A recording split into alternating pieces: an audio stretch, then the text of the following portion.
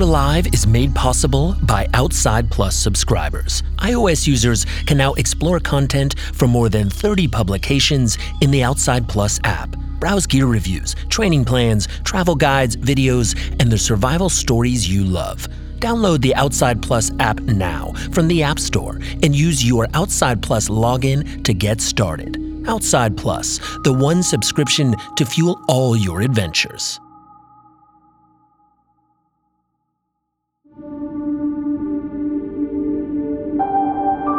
Four years ago, I was the photo editor at Backpacker on a group pack rafting trip in Wrangell St. Elias National Park in Alaska. Each night, we'd make camp nested on the riverbank, surrounded by glaciers and fjords, drinking whiskey with actual glacier ice and carrying our bear spray diligently. We'd seen 6 grizzlies on the very first day of the trip, and their tracks would continue to appear outside our camp each morning. I was in the wild, maybe for the first time really, and our guides, having decades of experience shepherding others down those untamed rivers and mountains, would regale us with stories as we set up our camp and made dinner. Listening to them and seeing the riveted faces of my campmates made me wonder how I could replicate that experience. It gave me the idea for a podcast, this podcast, where we would get to hear survival stories from the people who really live them. I knew nothing about podcasting or audio. I just sensed that there were so many stories that could bring us all together around the proverbial campfire. Fast forward 4 years, and Out Alive has published 49 survival stories for millions of listeners. We've listened together with reverence to survivors share their hardest moments, from aggressive grizzly bears, canyon falls, planes that crashed, and the people who lost their way. A few stories from those early years still echo in my brain sometimes, and on this 50th episode of the show, it seemed appropriate to pay tribute to one of the most harrowing, heartbreaking, and hopeful tales we've ever produced. This episode originally aired as a 2-parter, but we've combined them here together to make listening easier. Also, a warning that this episode does contain adult content and may not be suitable for younger listeners. Our story starts on Mount Rainier, the tallest mountain in Washington state. It's the most heavily glaciated peak in the lower 48, with 26 glaciers that make up year-round snowfields and technical terrain that's riddled with yawning crevasses. It takes skill and endurance to reach the summit, but that's still only halfway. The descent can be just as perilous, and often that's when things can go horribly wrong. I made a decision to survive. When you're in that survival mode, the idea of dying wasn't in my head. I knew immediately it was a worst case scenario. I was in a fight for my life situation. Whenever you walk out on these trails, you're in their house. I'm Louisa Albanese, and you're listening to Out Alive by Backpacker. In each episode of this podcast, we'll bring you real stories of real people who survived the unsurvivable. I saw the rope zip through the rappel ring, and I couldn't do anything. Learn what went wrong, what went right, and how you can escape if the worst case scenario happens to you. There was no way we would find anybody alive.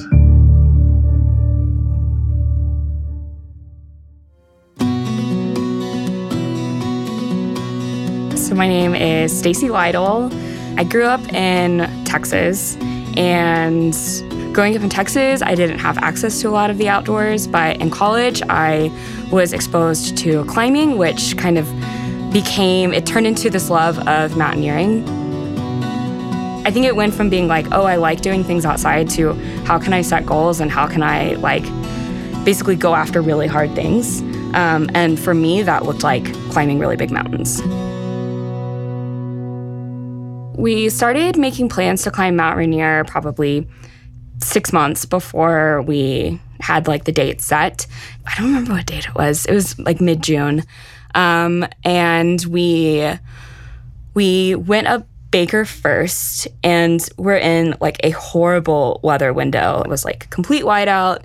You couldn't even like see the crevasses, and the wind was crazy. So the following morning, when we were planning to do our summit push on Baker, we decided that that was not a safe decision, and we went down. But we knew that we had a really great weather window for Rainier. So we were not on the standard route. We were sort of on like the other side of the mountain. It's called the Emmons route, or the Emmons Glacier. It's a similar level of technicality, but less crowded. And there's, on the standard route, there's like flags to show where the route is. And on the route we were on, there's like no flags. So it's really on you.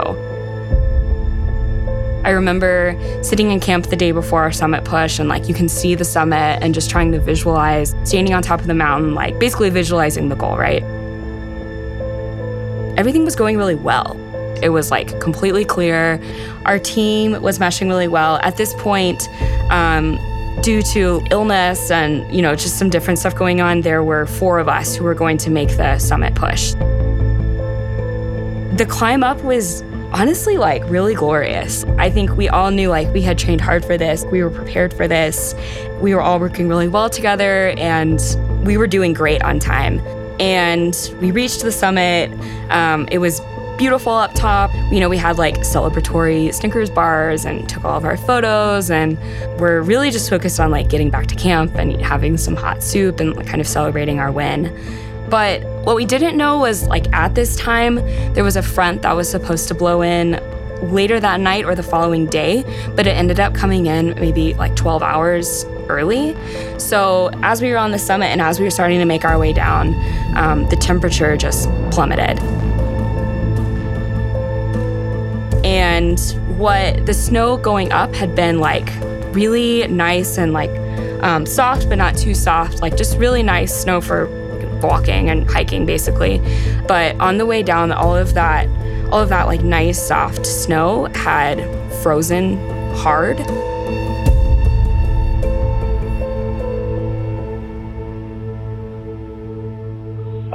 It had just rained recently, high elevations. This is Peter Ramos. He also happened to be summiting Mount Rainier that day. You could basically say it rained on the summit of Rainier, which is why the slope was so firm and icy.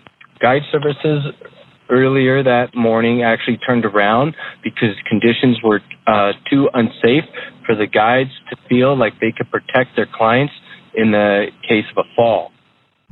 Going up, we had crossed the Bergstrand, which is like a really big crevasse, kind of one of the defining features of the glacier. And there was this like really narrow snow bridge that we had crossed. And because the snow was a little bit warm, we knew that had collapsed. So we knew we had to find like basically a different way to cross the Bergstrand. But we were like, no big deal. Snow's in great condition.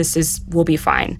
But because everything froze so quickly, we suddenly found ourselves on this much steeper part of the glacier that was around like a 50-degree steepness. I don't know if you've ever like stood on a 50-degree slope of ice, but it's like a little bit disconcerting. And below us was basically just like 3,000 feet of just run out.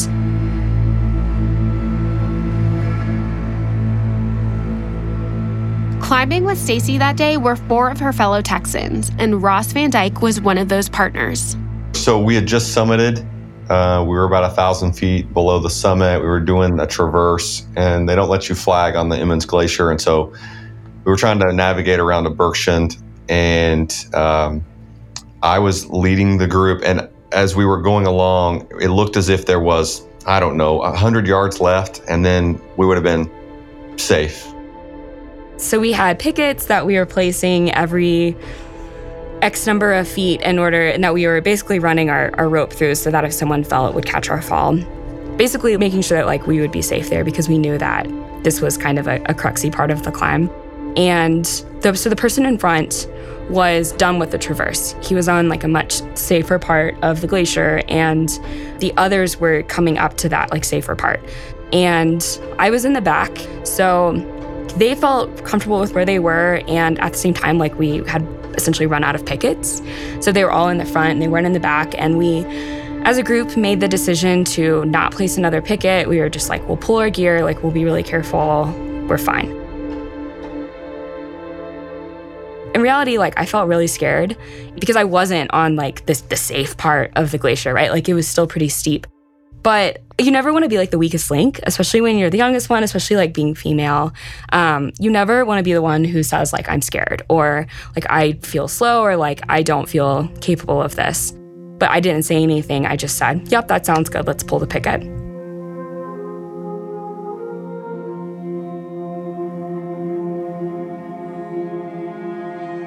The fifth member of our team who hadn't been with us on summit day was down at base camp, and she was actually watching us through binoculars as we were descending.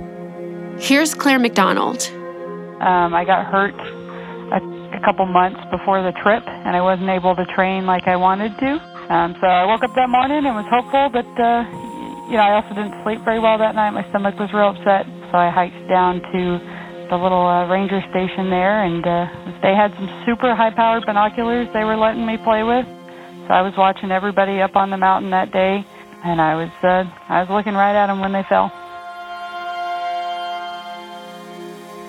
So we pulled the last piece of gear. I took 2 steps, and on the second step, I was putting my right crampon down, and then it just didn't bite. It basically just slipped. And, I had an ice axe. I was trying to self-arrest, but the snow is like incredibly hard, incredibly icy. And within like 2 seconds, I realized there's no stopping my fall. I remember jumping out in self-arrest pose.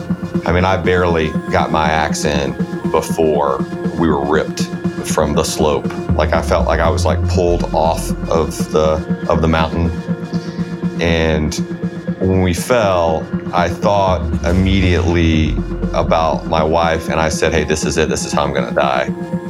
The bergstrand that we were trying to cross this whole time was actually just below us. We couldn't see it, but when I fell, I remember the feeling of being airborne and knowing like, this is the end, like this is how I die. And then I hit the other side of the crevasse, like my head snapped back and everything went black.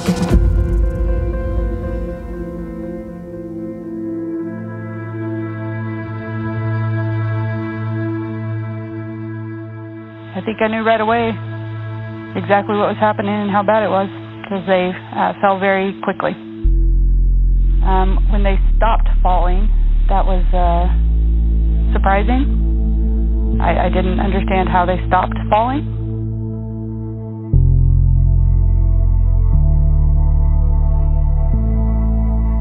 "20 minutes later, I woke up. I am laying on my back in the snow. I kind of opened my eyes and slowly kind of tried to take in what was around me. And it took a while for like all of my senses to come back, but I realized I was, in fact, not dead. And something was holding my harness. So I kind of noticed that there was like another person next to me, and we were like tangled up in the rope, and he was completely unconscious. One of my other partners was maybe 60 feet below me, also still like on the rope, but I couldn't figure out where my third partner was.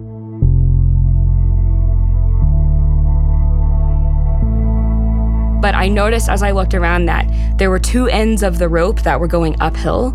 So I just started climbing. Like I didn't have an ice axe anymore. I distinctly remember like just climbing and trying to follow the rope up and like digging my fingernails like into the ice, just being like, I cannot fall. Like you have to get up there. I get to the edge of this like really narrow crevasse, and I find my third partner dangling inside of it.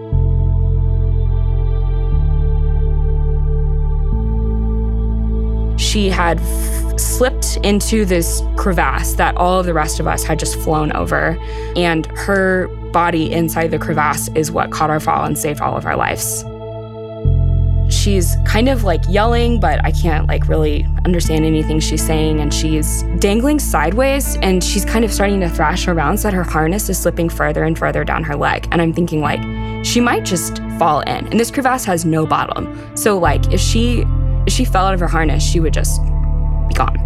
And she's also what's keeping all of the rest of us alive. Like my 2 other partners are barely responsive and not doing well. And I'm like, how are we gonna get out of this?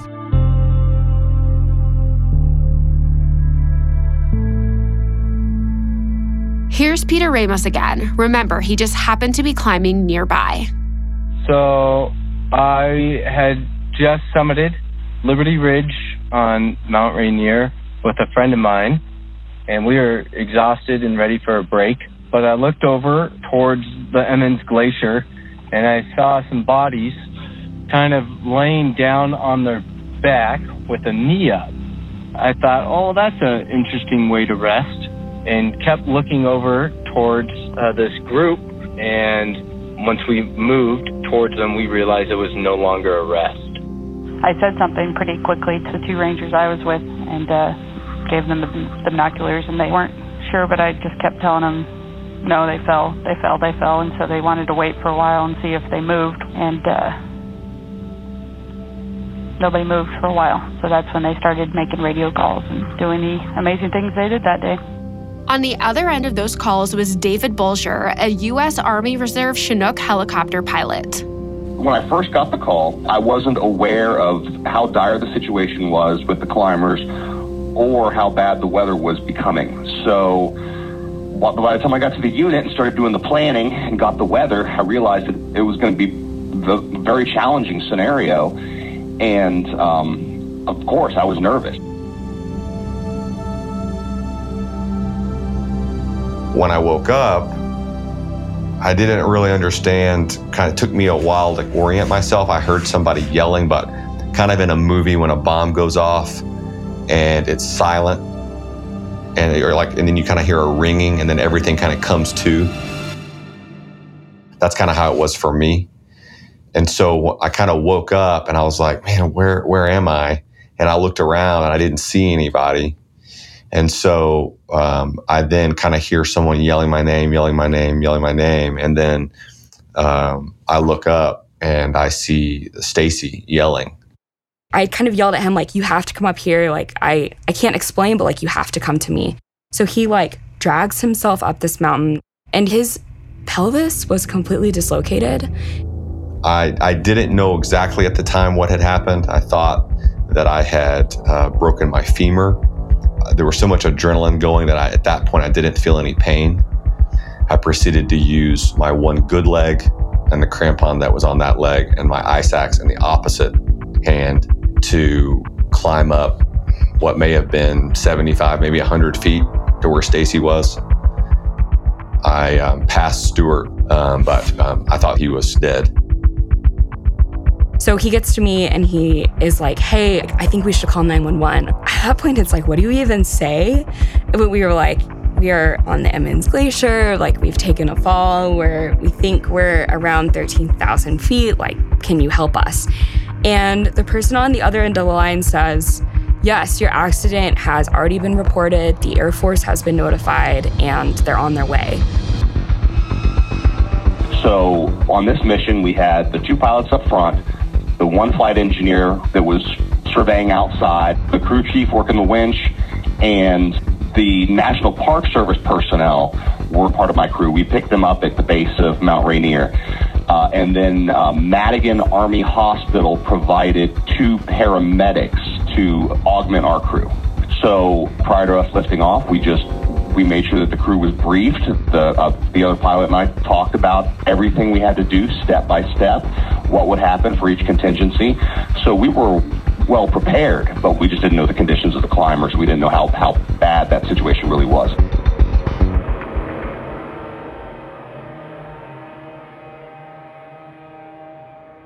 At some point, we hear these voices above us, and someone is yelling down at us, asking, hey, are you guys okay? It took us about 45 minutes to get to where they were, and we're kind of in shock as to what had just occurred. So these two guys come down to us, and one of the guys told me, he said, like, hey, I'm a nurse. I'm an expedition nurse. I think he said he's an expedition nurse, and like, can I help you? I am a professional mountain guide as well. Basically, a glorified mountain guide with nursing knowledge. Once he showed up, I think I just kind of relinquished all control. My role was just to keep everyone as calm and peaceful as possible. At first, I was like, holy beep. There were 4 bodies. One of them was in a crevasse. 2 of them were sitting on top of a snow bridge right above the lady who was in the crevasse. And one guy was probably about 25 feet down the slope, laying on his back. So I ran around on this very firm slope to check on these 4 people that had fallen. I asked for people to basically like raise a hand if you can hear me. And 3 of them raised their hand, except for the person in the crevasse. They actually ended up sustaining a big head injury, and they weren't following directions very well. She couldn't state her name. She couldn't state where she was.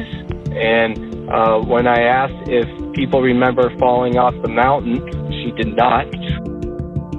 So basically at that moment, I knew that the person in the crevasse was more critical, and we had to get her out.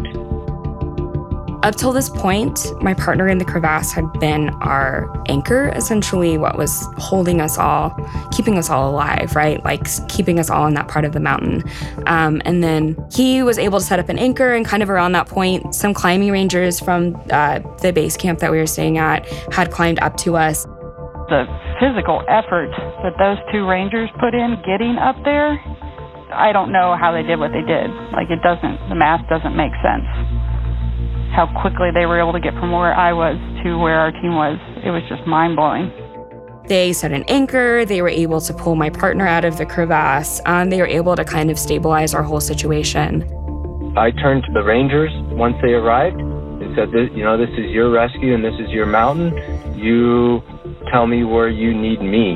And they asked for me to do medical. And so I went around and started to do more thorough assessments on each person and the critical conditions that they were all in.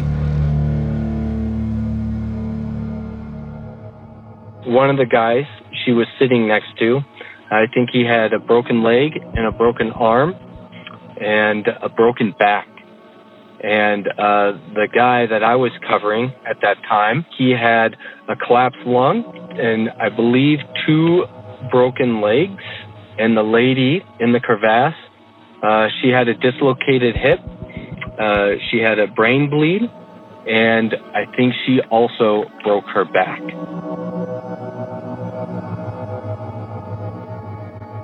And soon after, a Chinook helicopter arrived and started to assist with putting the critical victims into a sled and hoisted away to a hospital. Well, when we got up there, we saw the climbers just lined out along the glacier. They were all, in the prone position. You could tell they were injured. And the rescuers had kind of triaged the people on the ground and set the order of how they wanted us lifted out. Worst injured first. So the first hoist, we lowered the hoist to the personnel and lifted up the first climber with no issues whatsoever. Once we got the lady who was in the crevasse into the sled, the Chinook hoisted her up, and the Chinook then flew away for a little bit to secure her as we got ready to assist the next critical person off of the slopes. The winds at this point were fierce, and a storm had moved in, and the guy I was watching, he was starting to say he was feeling warm. and if someone's hypothermic and they start to say they're feeling warm, it means they're at severe stage of hypothermia, and recovery needs to happen at it's a little late.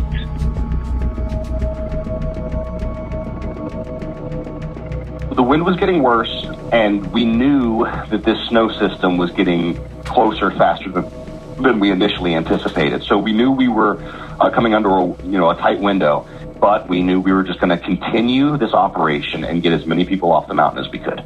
All that I really remember is like how windy it was and how like the rotor wash was just so strong that it felt like it was like burning my skin just from throwing up all of the ice. And it wasn't like the normal helicopter. It was a Chinook, which is like the two rotors. And seeing that hovering above you is crazy. I don't know if you guys have ever been around or under a Chinook, but it's like a spaceship. I mean, it's just unbelievably huge. I have a good bit of experience in watching the military guys fly those helicopters. I have an aviation degree, things like that, and it was just amazing watching the skill and just the effort those guys put into. Helicopters don't fly real good at 14,000 feet. Everyone that day, my crew, the rescue climbers, the paramedics, they did a phenomenal job. I mean, went above and beyond to try and make this mission, this rescue happen safely. But it was a bad location, very steep, and the winds were so bad that when we got the litter on the ground the second time, that was when the incident with Nick happened.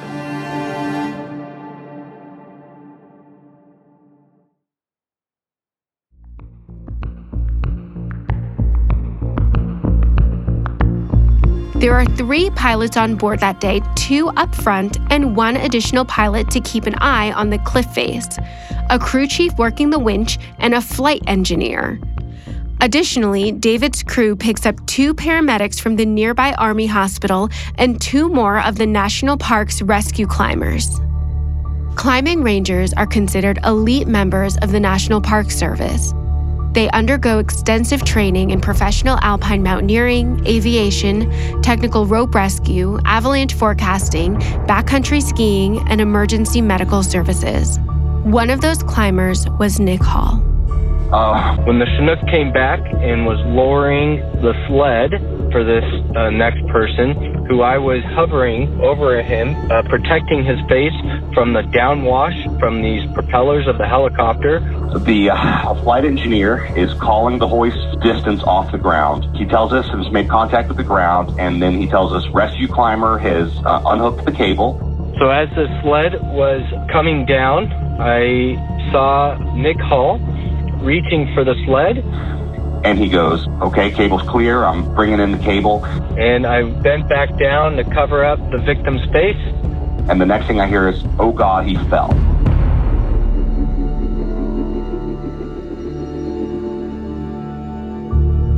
I was anchored into the hillside, and then I felt something hit me. And it pushed me down the slope a little bit, and I had to momentarily rely on my anchor to keep me from falling down this steep, icy slope. And I looked over my shoulder, and I saw what looked like a human rocketing down the slope. I quickly looked away as I realized what had just happened, and I couldn't quite watch the rest of it.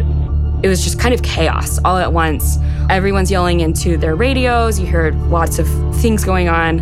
And then it was just like silence.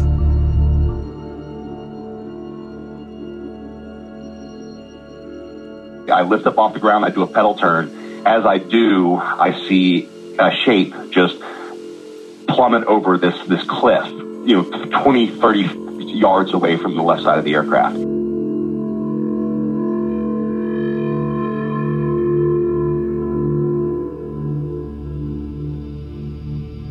At the time, I didn't know what had happened, and I definitely didn't realize the gravity of it, but I remember kind of sensing that something had not gone according to plan. I remember hearing a voice come over the radio and saying, can someone go down there and check if he's still with us?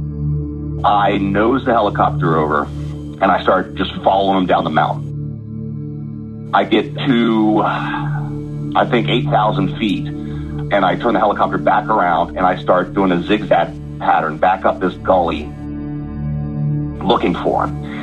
And I see him at the base of this cliff, and I come up over top of him. We hover over him at about 100 feet for a minute or so, looking for any movement, any response.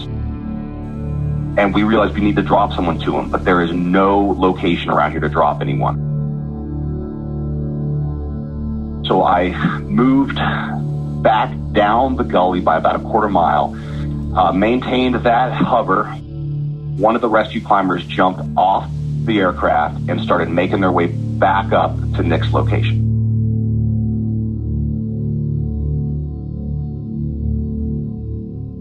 And at that point, we were extremely low on fuel.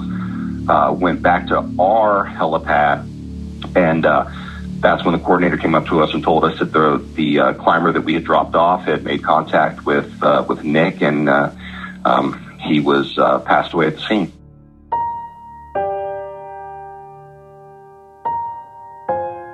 Nick Hall was a veteran of the Marine Corps, a ski patroller, and an EMT before he joined the Park Service Climbing Rangers 4 years prior. That was a pretty surreal moment to realize that truly was what just happened. That Nick Hall had fell. He slipped and fell down 3,000 feet on Mount Rainier. Everyone was at a loss at that moment in time.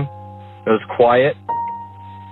Luckily, this ranger spoke up, and he said the plan now is that those who can go down, go down. For us, I mean, yes, we were shocked, but we had a mission to do, and we weren't going to leave those other people on the mountain. So we went back up there and continued the mission. There were still 3 injured people in the party on the mountain with 2 rangers as the rest of us walked down the slope with assistance of Park Service. Since this whole operation had taken so long, now we were starting to look at sunset. And I knew it was going to be really tight, but I thought we could do it. I didn't think they were going to make it, as this storm was pure whiteout. And then by the time we got down, the winds calmed for sunset, like final light of the evening, the last opportunity. We heard the Chinook flying in the air again as they were going to give it one final go during this sucker hole of calm weather to try and pluck off the remaining injured party. The next 2 climbers went the way that I wish the entire mission did. Just a couple minutes for each climber and no issues whatsoever. It even seemed like the wind died down there for us for just a few minutes. It was perfect.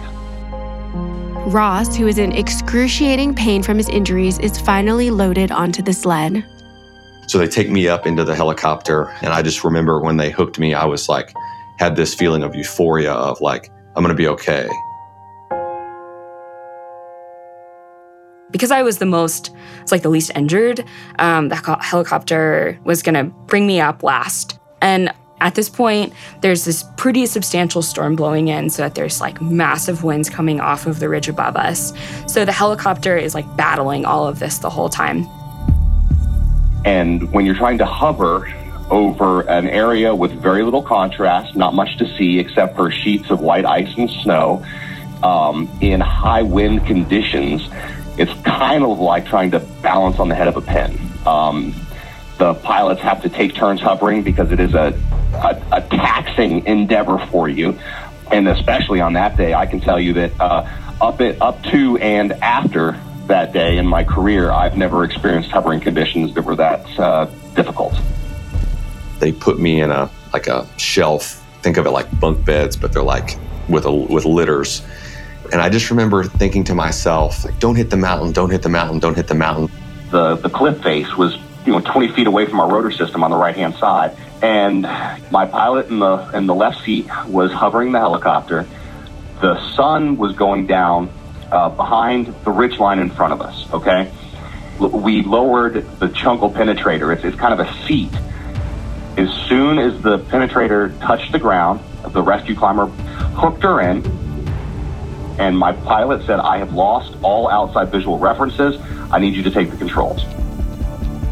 And what had happened was when the sun went down below the ridge line in front of us, all of the snow around us turned just the uniform shade of gray. So I take the controls because I can still see out my window one footprint from a climber. And that is my visual reference point. And I'm holding a hover, maintaining just on that one footprint as long as I can. And I held it for about 20 seconds, which was long enough for the rescue climber to get the climber secured into the seat. So they're about to bring me up. I'm like harnessed in, ready to go. Well, the footprint disappears with the setting sun. And they're counting down. And I remember them saying like 3, 2, and then just before 1. The aircraft started moving left, right, back, forward. And the rescue climber on the ground sees what the helicopter's doing. He runs up and he tackles me to the ground, and I feel them unclip me. And then I remember hearing them yell into the radio, like, go, go, go. My flight engineer says, climbers clear of the cable. Let's just get out of here. At that point, we said, okay, that's it. There's nothing else we can do. And then the helicopter just took off.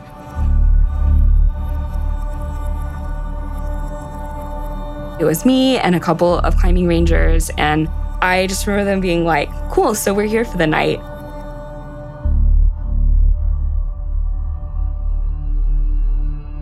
We felt terrible because, I mean, we knew she was uninjured, but we wanted to get her home. She'd had such a for lack of a better term, a bad time up on that mountain.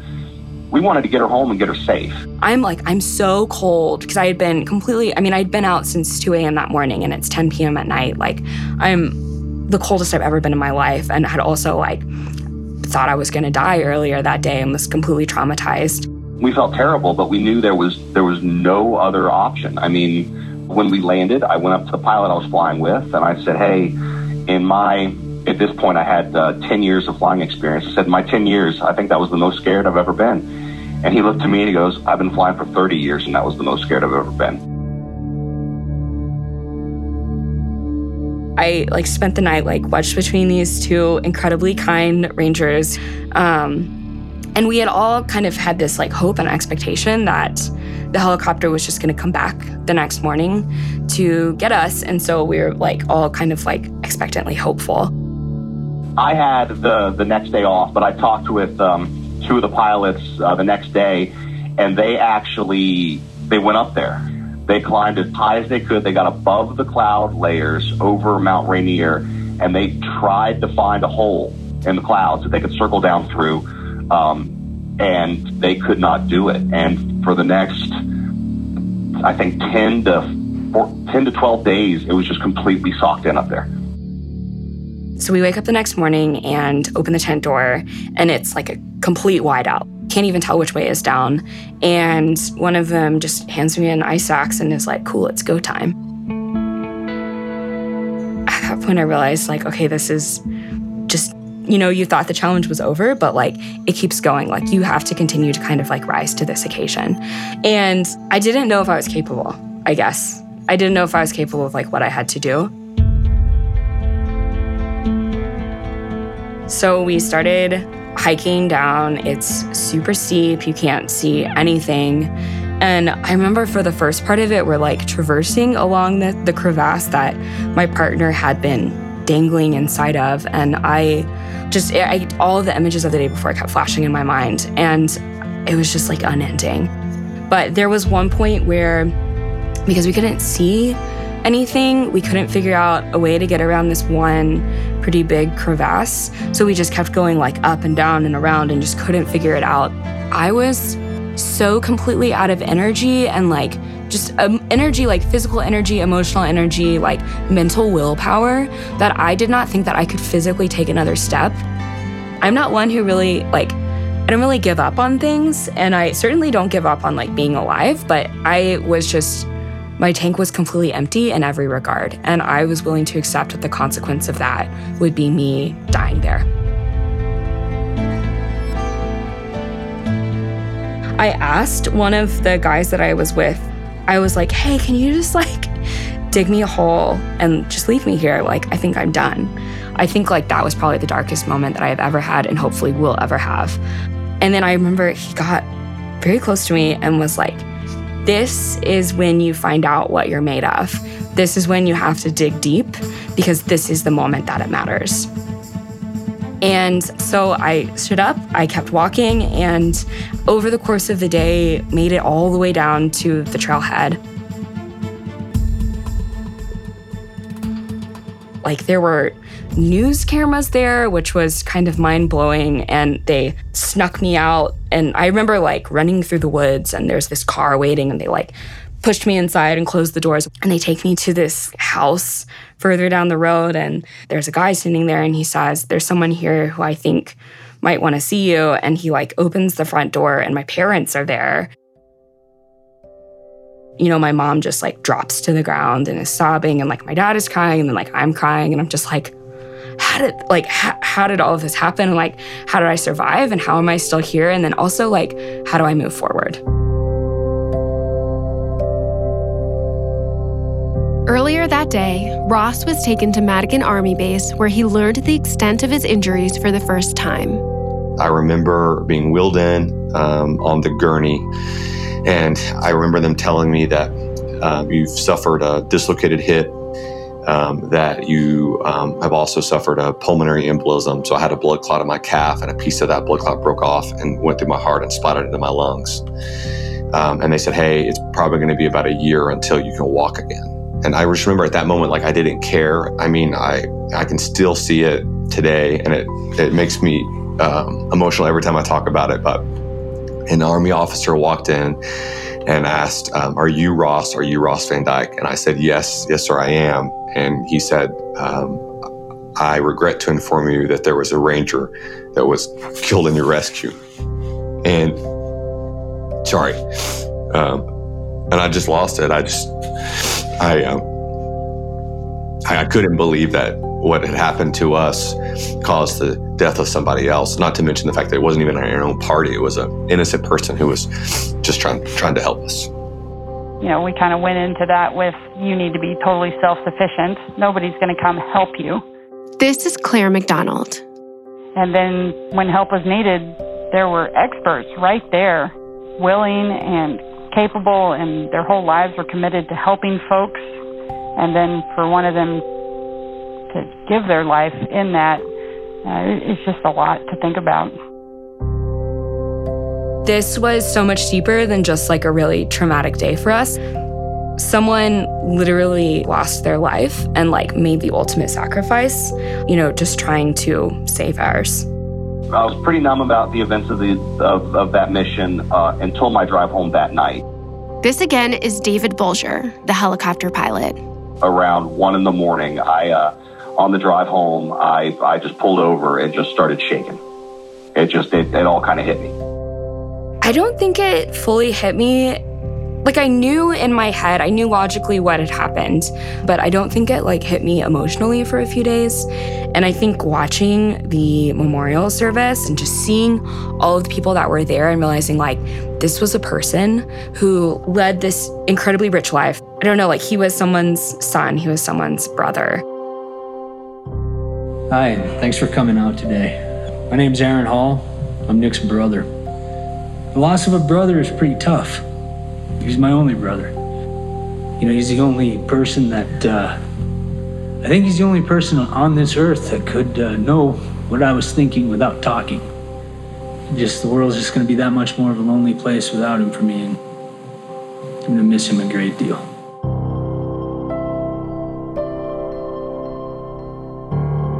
I met with Nick's family at his memorial. I learned a lot about him. This is a guy who dedicated his life to helping other people.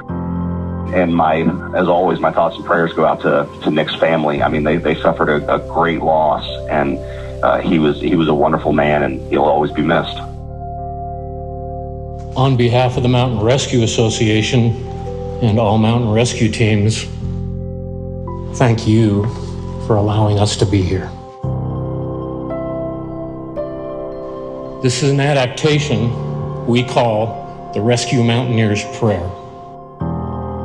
When I am called to duty, God, wherever people fall, give me strength to save a life, whatever be the call. Help me embrace a little child before it is too late, or save an older person from the horror of some fate. Enable me to be alert and hear the weakest shout, and quickly and effectively bring my neighbor out.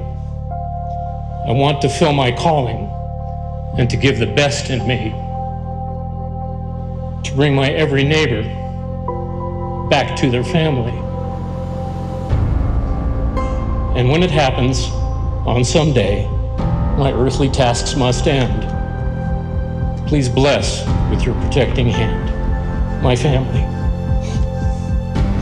and my friends.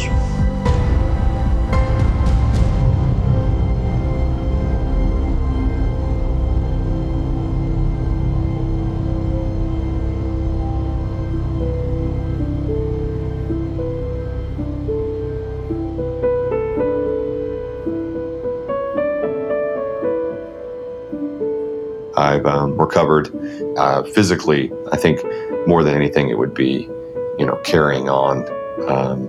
I don't know how to put it into words, but essentially, carrying the weight of,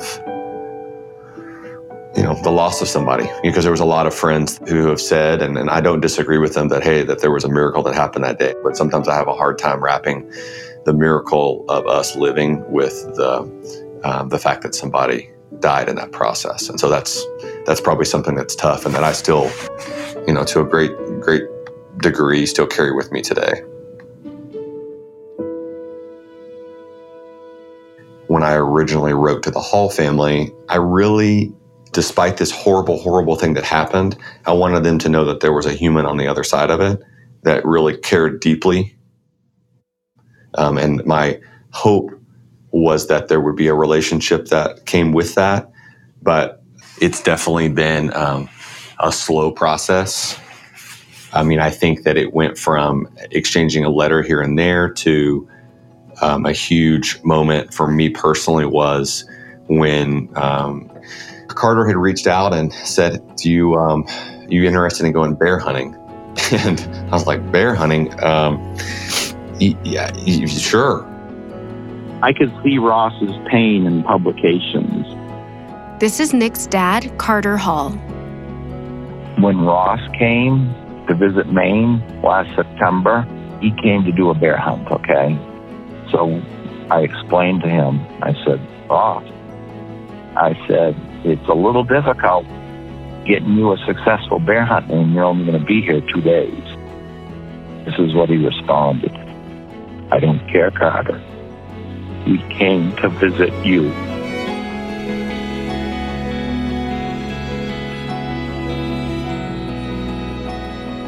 I initially, and my intentions were that me being there would be healing for them. But in reality, I think that it was that much, but more for me. I will say that I was nervous, maybe scared / intimidated. I didn't know that Aaron was going to be there. And so I was, had not had a lot of correspondence with Aaron. And the opportunity to be able to be with him was sincerely and utterly humbling, and one that I will never forget. Riding in a pickup truck, just he and I, on these back roads in Maine, far exceeded the euphoria that I felt standing on the top of Rainier. I would put it as one of my greatest life moments. Ross, one way or the other, had reached out, and maybe the others haven't. Maybe they didn't know how they could reach out. I don't know I don't know what everybody needs to learn and feel in this whole scenario. I felt so ashamed. I couldn't let go of the idea that I hadn't spoken up and I was the one who fell. Even though there were a lot of things that went into us taking that fall, my lack of gracefulness was sort of the catalyst for all of this catastrophe that happened. And I didn't know how to grapple with that feeling because that's so heavy. But after seeking out therapy, I realized that I wasn't guilty of anything. I didn't do anything wrong. I slipped, and I was really ashamed that I had been imperfect. Because it's not the perfect version of myself, right? Who wants to kind of wear the imperfect version of themselves on their sleeve? We did not make all of the best decisions that day. We were not perfect people that day, and it led to a lot of really horrible things happening. But that doesn't make us and that doesn't make, I guess, me any less worthy of love. It doesn't make me any less strong. And the thing that I constantly tell myself is you're going to be okay, and you will survive this.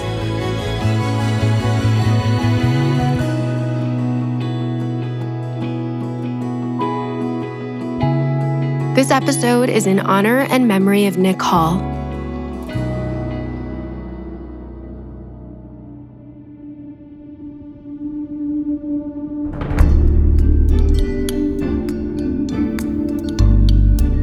This episode was written and produced by me, Louisa Albanese, and Zoe Gates.